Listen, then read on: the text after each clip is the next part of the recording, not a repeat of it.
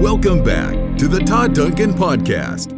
This is where success happens. A member of the Industry Syndicate, Todd's goal is to transform your business and life through deeper connections, higher trust, and proven strategies to help you win and give you your best life ever. So one of the things I find interesting, and this is in any type of industry, any organization, it doesn't matter, when your pipelines are full, that's when you figure out where you lead.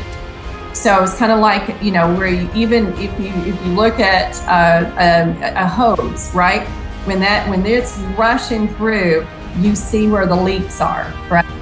So as leaders, we have to continue, even if it does slow down. Now we know where we leak, and we've been able to patch those holes, but now we need to fix those holes. We're going to have breakthroughs from this that are going to be unprecedented. We're going to have breakthroughs from this that are going to be unparalleled. We're going to come up with, we're not only going to come up with a medical solution to COVID, but we're going to come up with 3 or 4 other respiratory breakthroughs because of what we're going through. And I'm not a pro, Nick, but I just was thinking, man, this is going to be okay, even though it hurts, and even though every life that that falls to this disease is a life that I wish wouldn't fall. Time means nothing.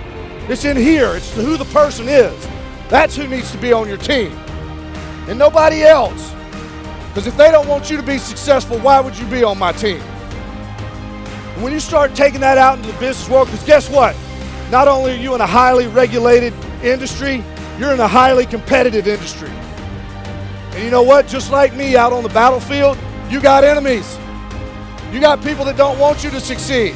You have people that are literally sitting there on social media waiting for you to post some post that says, oh, I had a bad day today. And they're sitting there going, yes. All right, don't give them the satisfaction.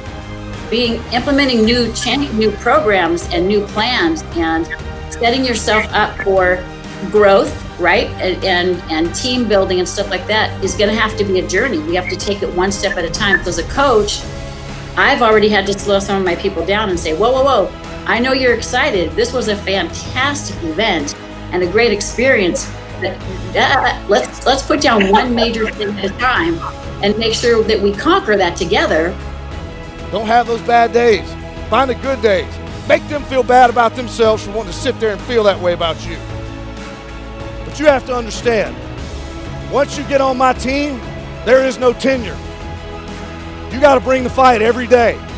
Don't get comfortable, because much like a gunfight, much like deploying overseas, the minute you get comfortable, you become complacent. Through all the challenge and through all the adversity and through all of the uncertainty, humanity does win.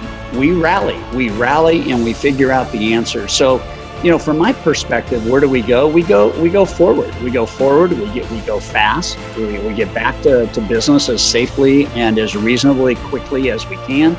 And we innovate. We innovate like we've never innovated before. We have to adjust and punt.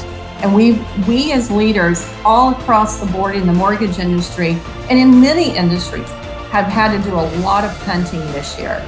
And you had to do a huge punt in March and say, this is what we're going to do.